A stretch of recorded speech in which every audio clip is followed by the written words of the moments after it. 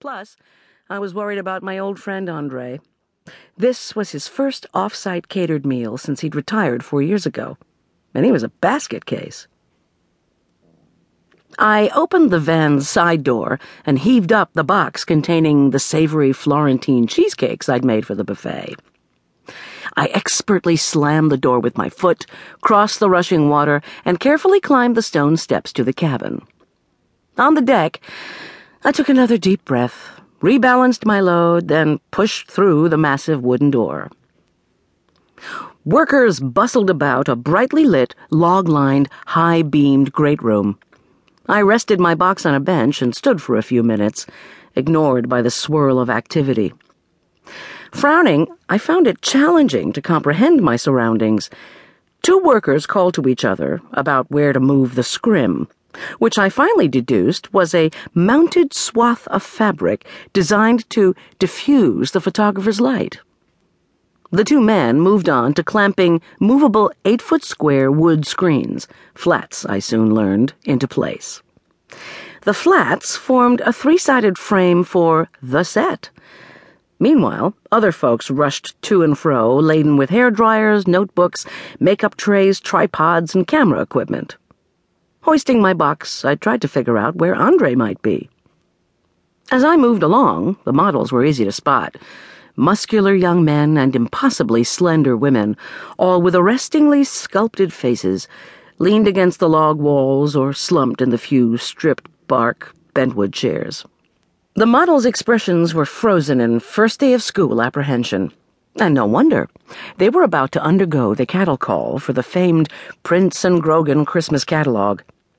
Prince & Grogan was an upscale Denver department store. Auditioning to model Santa print pajamas for their ads had to be anxiety-creating.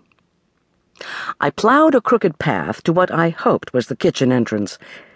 As I feared, the dark, cramped cooking space featured plywood glued along the one wall not covered by cupboards. Above the plywood, a dusty lamp hung to illuminate the battered sink. Next to the sink, buckled linoleum counters abutted a gas oven that didn't look much newer than a covered wagon's camp stove. In the center of the uneven wood floor, short, paunchy, white-haired Andre Hibbard surveyed the room with open dissatisfaction. As usual, my old friend and mentor, who had made a rare compromise when he'd immigrated, anglicizing his name from Hébert to Hibbard, sported a pristine white chef's jacket that hugged his potbelly. His black pants were knife-creased, his black shoes were shiny and spotless. When he saw me, his rosebud mouth puckered into a frown. "Thank goodness."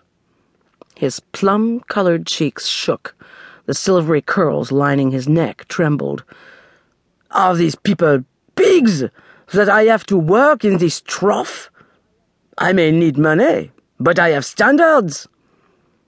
I put down my box, gave him a quick hug, and sniffed a trace of his spicy cologne.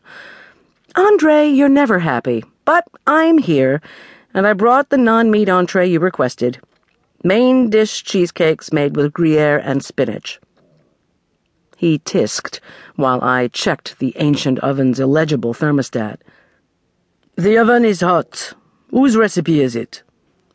"Julian Teller's, now training to become a vegetarian chef." I lifted the cakes from the box and slid them into the oven to reheat. "Now, put me to work." I helped Andre pour out the tangy sauces that would accompany the delicate spring rolls he'd stuffed with fat steamed shrimp, sprigs of cilantro, and lemongrass. Then we stirred chopped pears into the red wine vinaigrette, counted cornbread biscuits, Parker House rolls, and sourdough baguettes, and discussed the layout of the buffet. Prince & Grogan was the client of record, but the fashion photography studio, Ian's Images, was running the show. "Ian Hood does fashion photography for money," Andre announced as he checked his menu, "and nature photography for fun. You know this?" In Andre's scratched, overloaded red cooking equipment box, one I knew well from our days at his restaurant, I pushed aside his garlic press and salamander.